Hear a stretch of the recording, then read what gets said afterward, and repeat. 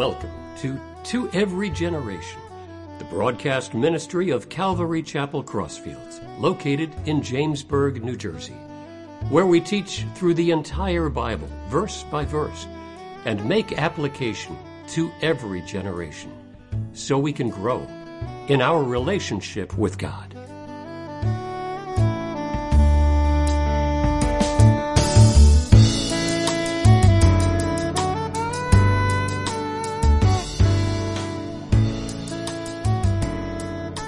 We're going to be in Luke chapter 17, starting in verse 1. And last time, we looked at the message titled, The Rich Man Lazarus.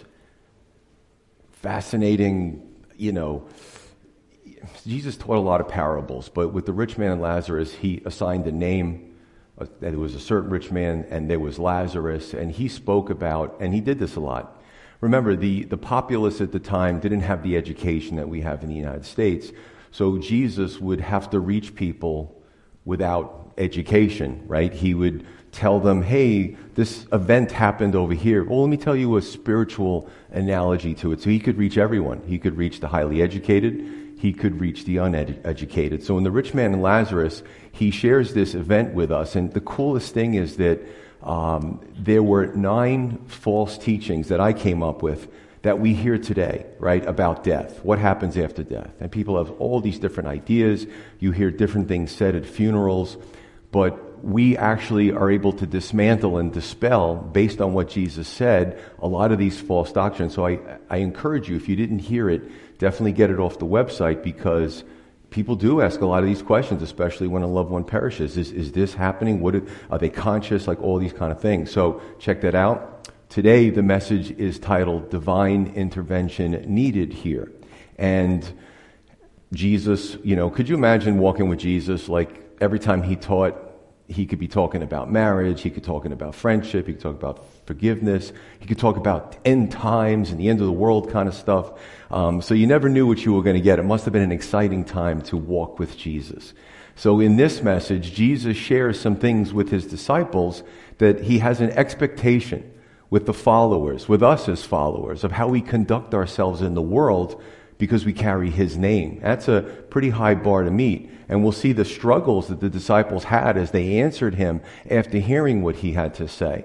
So divine intervention needed here, absolutely. When the Lord calls us to do something that we might find difficult, we have to call on him even more to help us and to strengthen us to continue his name and his word. So we're going to jump in using 4 parts. Starting with verse 1, it said, Then he, Jesus, said to the disciples, It is impossible that no offenses should come, but woe to him through whom they do come.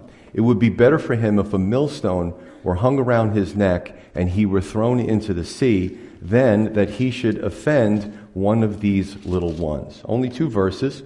But the first the first part is enticing others to sin. So what are we talking about here? So we're going to break it down, right? But I do love the pragmatism. Jesus says it's a sinful world. Thanks to mankind pulling away from God. I mean, read the paper. Go home and look at your internet news. It's almost all bad news, right? And this is throughout the world, not just our country. So Jesus said sin will come. Right? Because this is what the human race has chosen apart from God. However, woe to you if it comes through you. We're going to look at that. So let's check this out. Offenses, the word in the Greek is scandalon. Interesting, we get the word scandal from this word. And it literally, back in the day, if you were to trap an animal for meat, what you would do is you would use a scandalon. It was sort of a trip stick or a trap stick, and the animal would bump it maybe through bait, and the trap would fall on the animal. So the scandal or the scandalon was something to trap. And we think today, we use the word stumbling block, where you even may read something in the news. Maybe you're considering God, and you read about a clergy member who did something awful. And you're tempted to not go to God because his so-called representative did something that was egregious. So there's this temptation or this trying to trap somebody either into sin or to pull further away from God. Verse 2, it says, the little ones, This can be translated the little ones, the less ones, or the least ones. Now, what happens, some of these teachings, it's like in my mind, there's so many parts to this, because what Jesus does in some of these teachings, it's almost like a broad spectrum antibiotic. It kind of covers everything, right? It covers people doing things to little children that they shouldn't do, right? It talks about even the vulnerable in society. But it also speaks about the vulnerable spiritually, the unbeliever, the new believer, like I said, the person who's considering God, but runs into some of the Lord's so-called representatives and is turned off to God because of this so-called representative. Right? So there's a lot to this. I think about the corrupting of the minds of children. Some of the things I'm reading about and seeing about and hearing, some of the curriculum and some of these schools, and I'm like, teach the kids reading, writing, and math. Why do you have to sexualize kindergartners, for heaven's sake? There's things that I can tell you that are going on that I can't even say from the pulpit, because you would rebuke me after service and said you shouldn't have said that. That was just too graphic. But these are the things that are going on. So listen, do whatever you want with your life. This is America. But why do you have to force what you do, especially sexual stuff, on children? And it's evil. And so if you're wondering where Pastor Joe stands on some of these things, now you know. Leave the kids alone, okay? And there's no good reason for any of this stuff. Another scandalon or another trap is, let's look at the context. Jesus was talking about corrupt religious leaders. He was talking to them. He was talking about them. He said it right in front of their face. You wonder why they wanted to have him killed. But Jesus was trying to bring people to the understanding of needing a Savior and dying for the sins of the world on the cross, and for people to find their way to heaven through that sacrifice.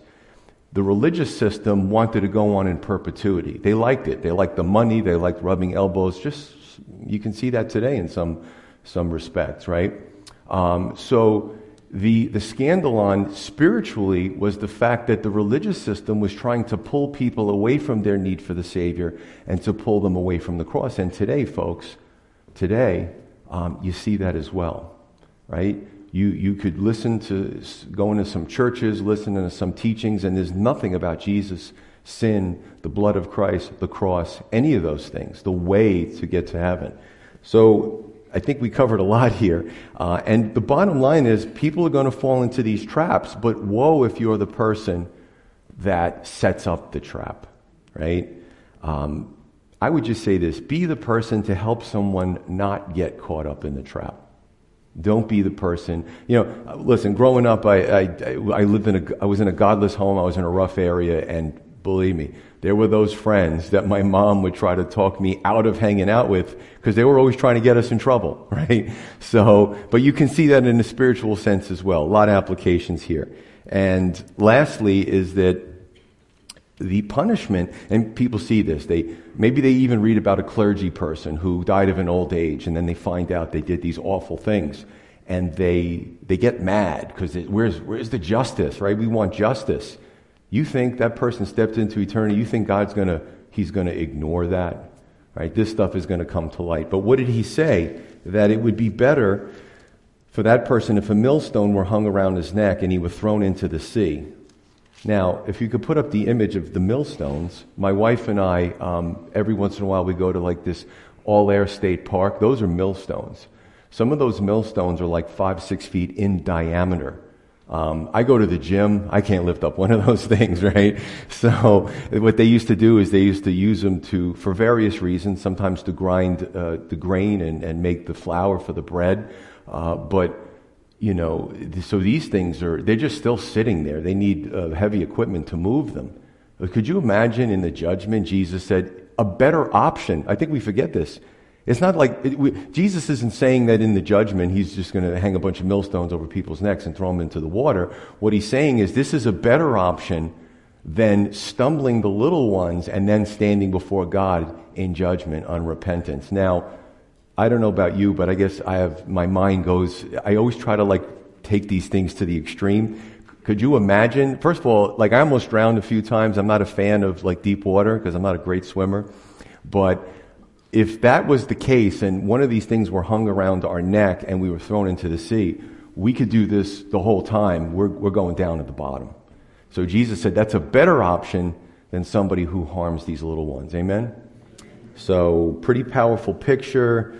No one who does wickedness gets away with it because they all have to stand before God. And as I said in my opening, that Christian school shooter has all those little 9-year-olds behind him, and they're completely protected while that shooter has to stand before God in judgment. So nobody got away with anything. We'll see those little kids in eternity. Continuing on, verse 3, Jesus said, take heed to yourselves, disciples. If your brother sins against you, rebuke him. And if he repents, forgive him. And if he sins against you 7 times in a day, and 7 times in a day returns to you saying, I repent, you shall forgive him.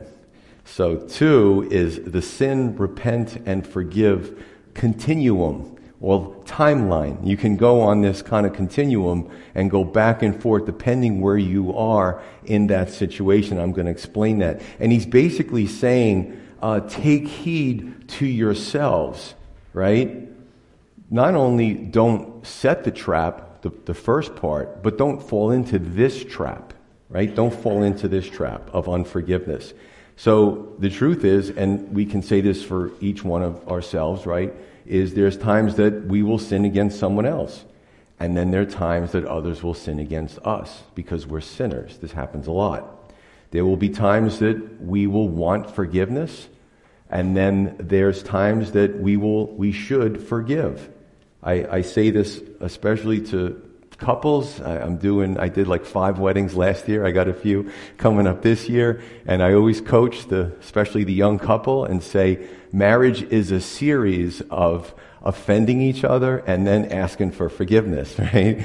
Because you put 2 sinners in a house and tell them, build your life. And this is a constant thing. Sometimes they're bigger offenses. Sometimes they're smaller offenses. Sometimes you're on the receiving end of forgiveness. Sometimes you're giving the forgiveness. And we have to look at this in our lives and not be hypocritical. We just want the good things, but when we do wrong, we also have to fall on the sword, so to speak, not literal, and ask for forgiveness and repent. There's an expression, this is an incredible expression, it says, he who cannot forgive breaks the bridge over which he himself must pass. That's powerful. Jesus was very serious about forgiveness.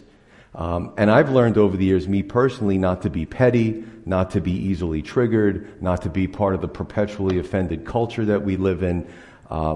It's just, and nobody wants to come into the church and walk on eggshells because that's one person is super sensitive. So this goes in both directions, right? Sometimes we make a big deal out of things that are ridiculous. You know, a person comes in, you're like, how you doing this morning? What did you mean by that? Hey, I'm just asking how you doing. Next time I'll avoid you, you know what I'm saying? So, there's extremes on both ends here. But let's look at the steps, right? A sin takes place. James did that to me this morning. No, I'm just kidding. A sin takes place, right? If it happens to you, make sure you do this, okay? So make sure you go through the church if someone offends you and gossip to 20 people and put it all over social media. I was hoping I was going to get that response. Of course, don't do that. And people do that. And then when the person who did the offense wants to actually really repent, now everything's complicated.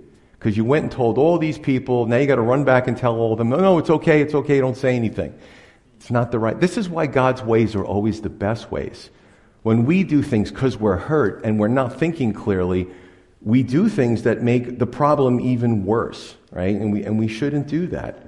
The Bible says to rebuke the offender. And people say, well, I'm non-confrontational. Yeah, but you confronted all those other people and filled their ear. You were brave enough to do that. What about when it comes back to you? And listen, I like to offer solutions. I would say this. Say something to, I don't know what to say, Pastor Joe, right? People have counseled with me. I said, why don't you say this? Hey, that was really wrong. You really hurt my feelings. It really wounded me. I really want to work this out with you. Something simple like that. You don't have to be aggressive. You don't have to be mean. should probably cool off and pray about how to do it. But today we live in a society where people just, and you hear it, right? They go, I'm sorry, and now you got to forgive me. That's manipulative, you know what I'm saying? Jesus says to repent. So what does that look like? What does that look like? It means it's a change of heart in one's attitude and their actions. And then the person gets to forgive. Now this is interesting that people are like, wow, Jesus said that? It's almost like there's a sort of a precondition of repentance, because you could fall into this rut of, especially when it comes to restoration, full restoration of the two parties. You get to fall into this rut of possibly manipulation. You know, is the person repentant? Are they sincere, right? Are they willing to change that behavior, especially if it's something that could physically hurt you? So there's a lot of things. And then the people ask me, what if they don't repent? Well, Matthew 18 has some options.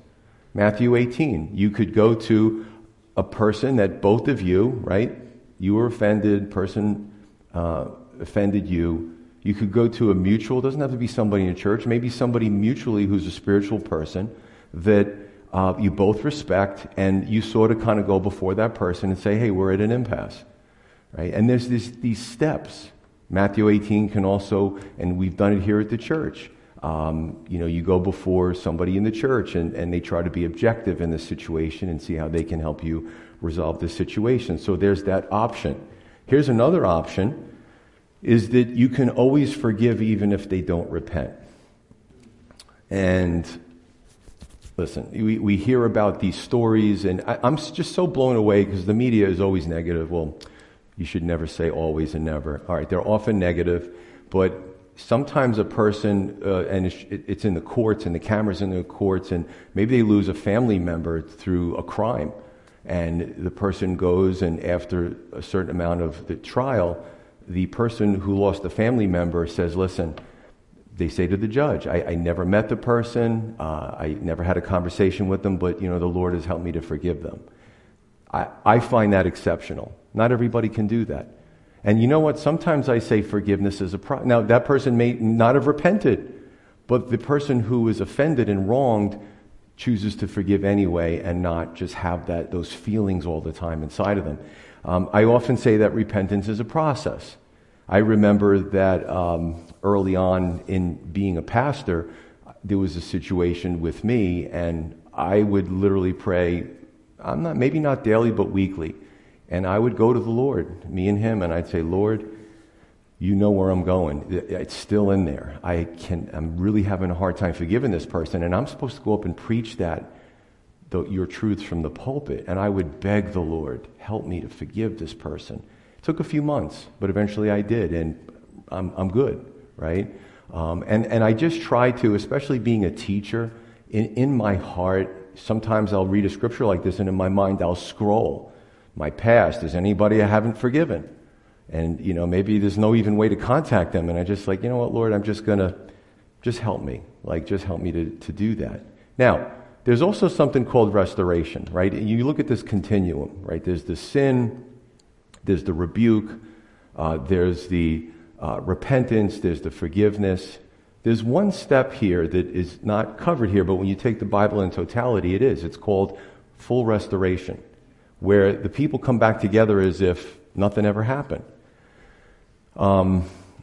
That is also, listen, forgiveness is a process. And I use the example, my son is 23, he doesn't need to be babysat anymore, but we did have some babysitters we trusted. But if we had a babysitter that maybe was always on their phone and not watching him, and he bumped his knee, and okay, and then the next time he falls down the stairs, I could forgive that babysitter.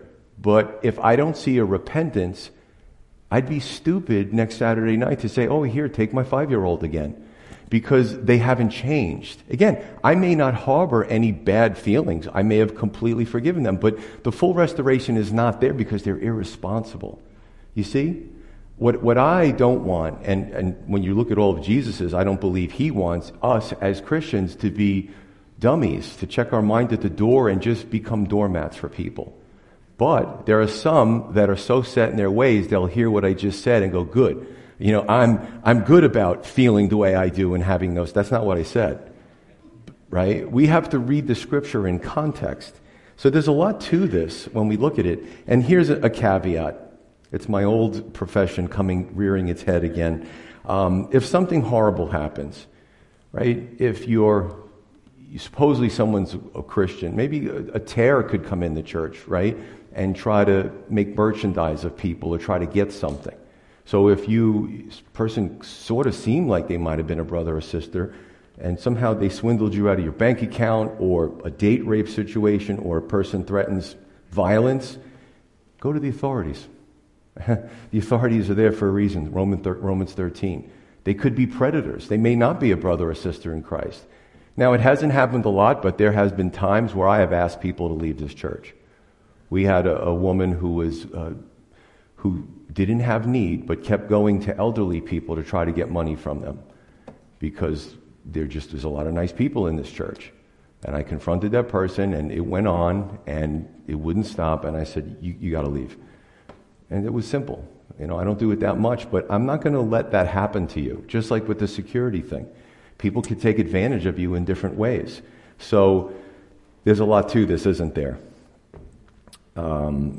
Now, again, here are the extremes. The extremes are someone who's predatory and manipulative, and they don't really care. They're not going to repent. They're just looking to get something out of you.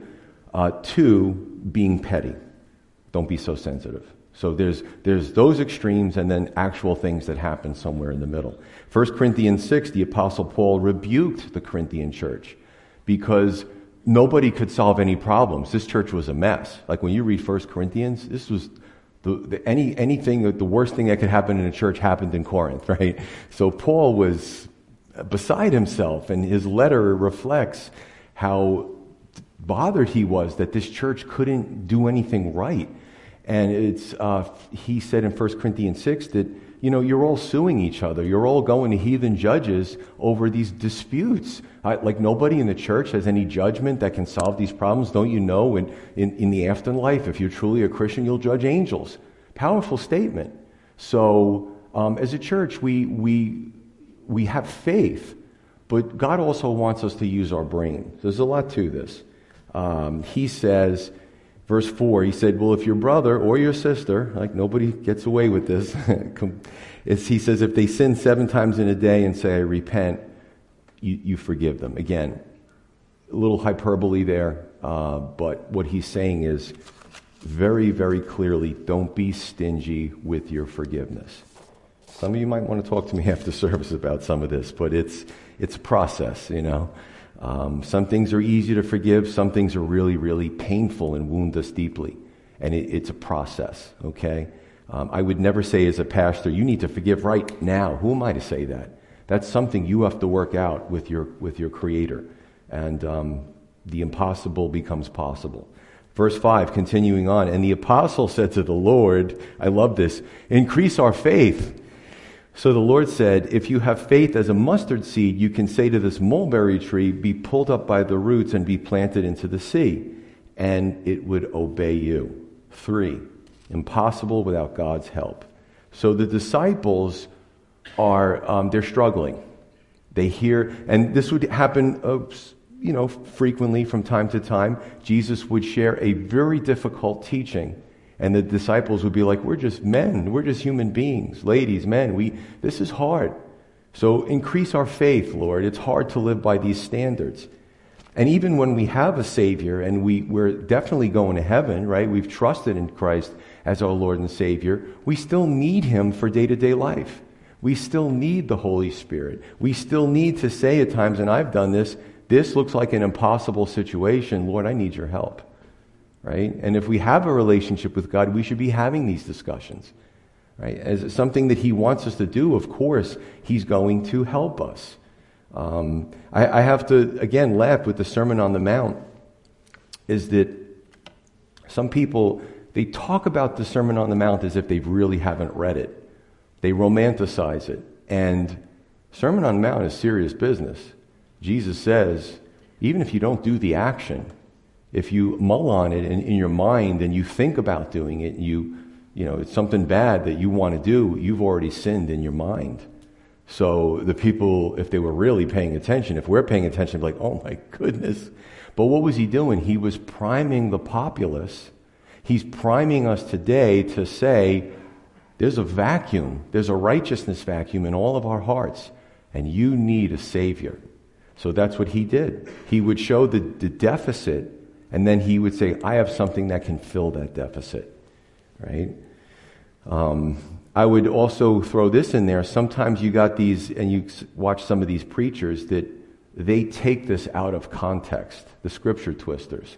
Whether they're moving mulberry trees or moving mountains, they preach as if God wants to give them the power to actually do these things. And they miss the part that God is supposed to be empowering them to help these interpersonal relationships. And you've heard some of these preachers. You would think that there's the Supermen, the Christian version of the X-Men or something. And they totally miss the point. We're going to see that in the last section. But the mustard seed seems like nothing. And faith as a mustard seed seems like nothing. But it's the backing of that small faith, which is God himself. So it isn't the faith in the faith, and you hear that. You have to increase your faith. And some of these teachings, you're supposedly increasing your faith by saying these mantras. It's taken from Eastern religions, right? And there's no Jesus, there's no power of God. Remember, faith has to be in something. Faith has to be, there's got to be an object of the faith. And that object of the faith is the living God. That's why Jesus is saying, listen, you can't even see the speck of faith that is able to do these things. Why? Because you're putting the object of your faith in God. And all you need is that little speck. Let me throw this. The person who hangs their head and barely has the strength to receive Christ as their Savior, with that small amount of faith, get saved. Get saved. And I've seen it. They want to say the sinner's prayers, and they're so beaten down by life and their situation, I can barely hear them. And they barely have enough faith, but they want Jesus Christ in their life. And you know what? They're saved.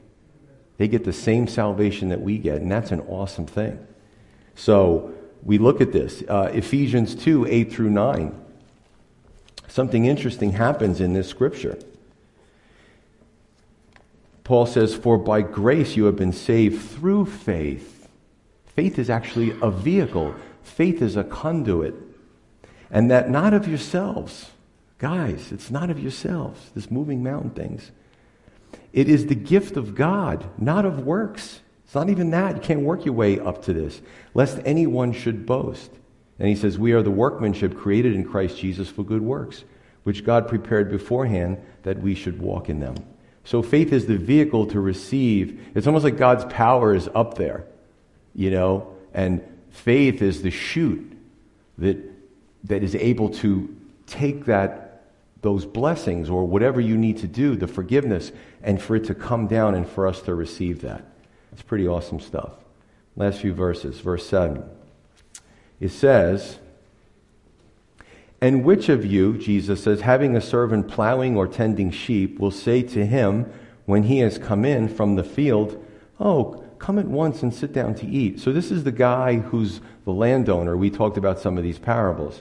And his hired servant is doing things in the field. So the landowner, he's going to say, oh yeah, come at once and sit down to eat. But will he not rather say to him, prepare something for my supper and gird yourself and serve me till I have eaten and drunk. And afterward you will eat and drink. Or will you? You will eat and drink. Then does he thank the servant because he did the things that were commanded him? Or I would say expected of him?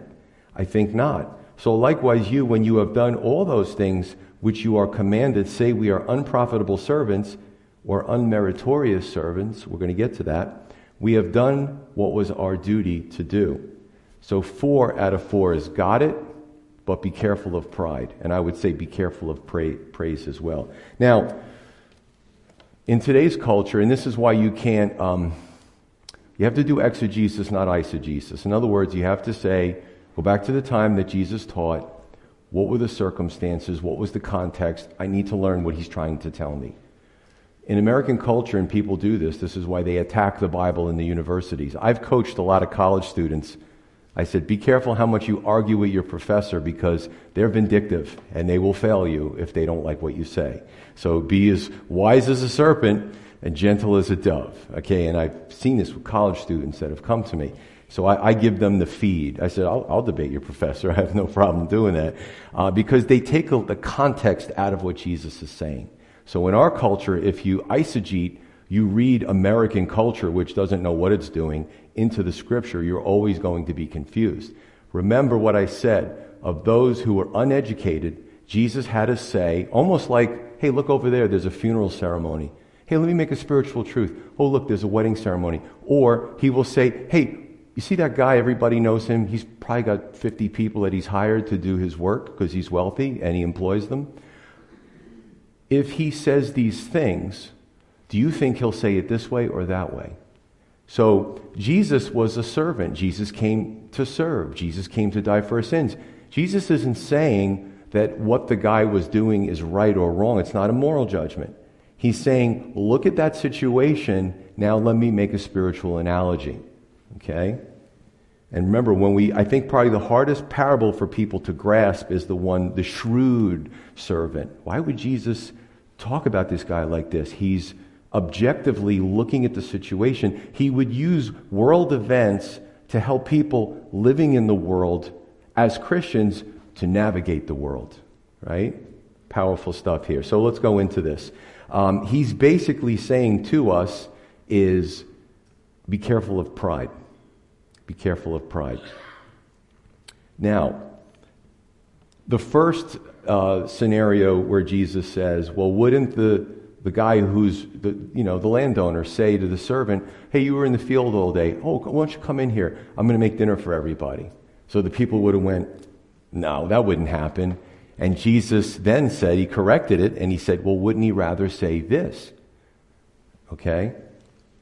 And the point he's trying to make is that we, as believers, the parallel here is that we don't get big heads in Christianity. Now, 2,000 years of Christianity, I'm going to say that this is probably, based on my study of Christian history, maybe the last 100 years, give or take, is this idea that Christianity has rock stars, celebrity pastors. You see it.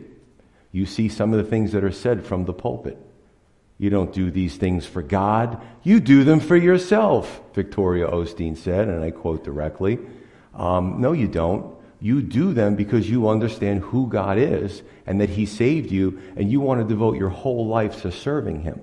See, I put that in context. You know that Pastor Joe and his board, in the event of my demise, I die, because everybody dies, we have a plan to keep Calvary Chapel Crossfields running.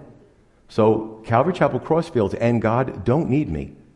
If I die, somebody else will fill my shoes, and this church will continue to. Those are my wishes, in case anybody was wondering. If you're at he didn't tell me anything. I don't know anything, but I do this at home too. I say to my wife, I handle a lot of the online banking and stuff. And recently I said, okay, I did it because my handwriting's sloppy. I did it on a Word document. These are the passwords. If I die, here you go. I don't want you scrambling through. I'm just a prepared type of person. But you know what I do know? I know that I'm expendable. Right? I'm expendable. Look at the heroes of faith in Hebrews. There were good people who died young that were martyred by evil people, but they were praising God in their last moments. They, God says, even though they lost their lives, they weren't failures. They were heroes of faith, men and women. Good stuff.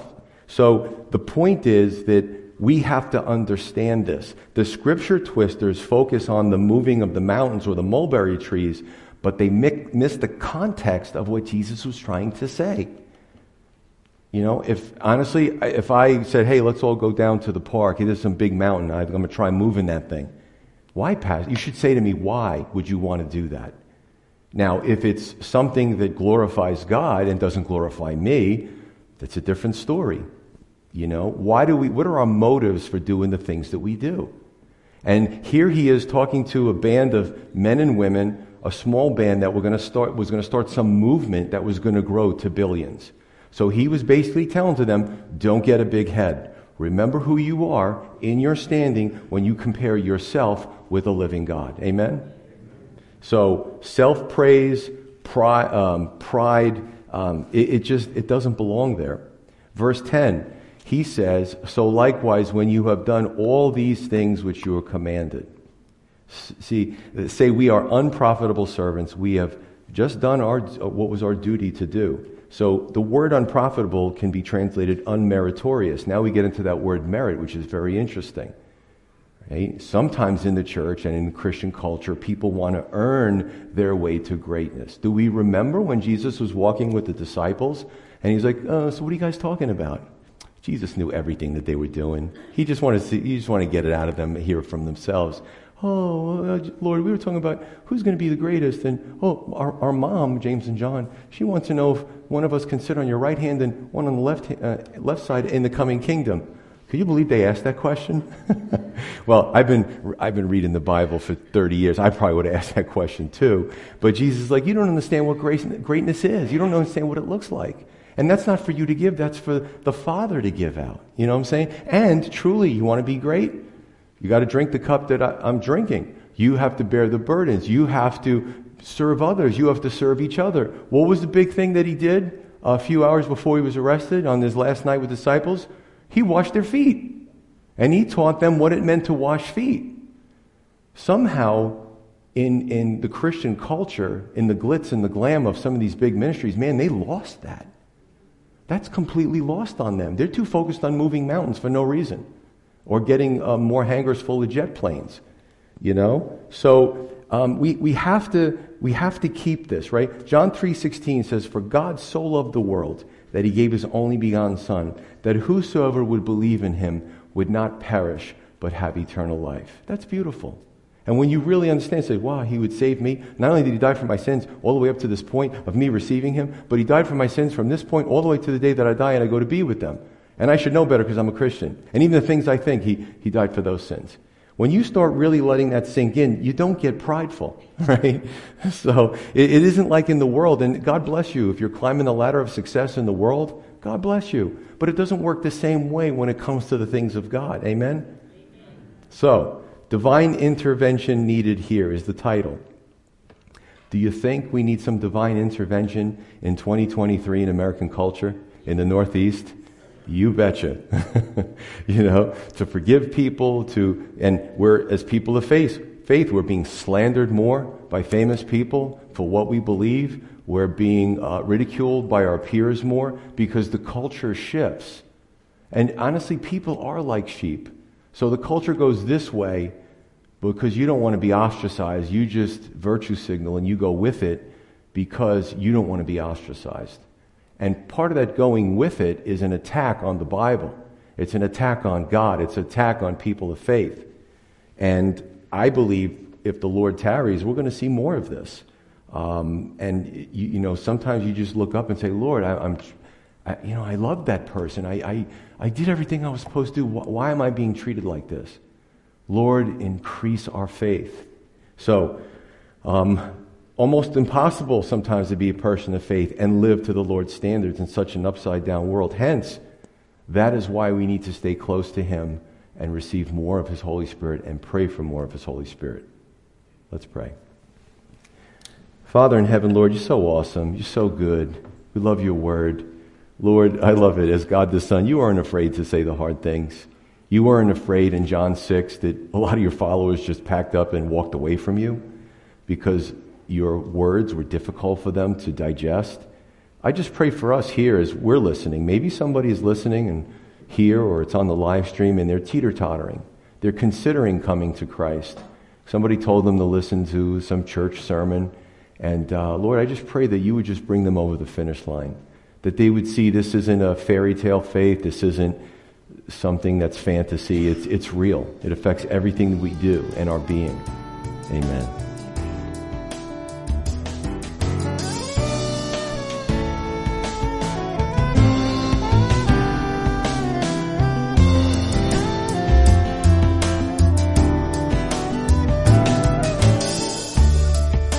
You've been listening to Every Generation from Calvary Chapel Crossfields. We meet for Bible study Wednesdays at 7 p.m.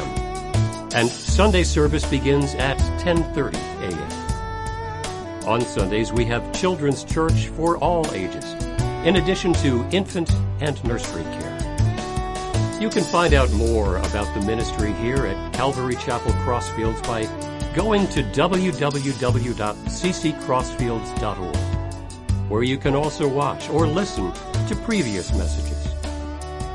If you have any questions or have a prayer request, please email us at contact@cccrossfields.org. Thanks for listening, and may God bless.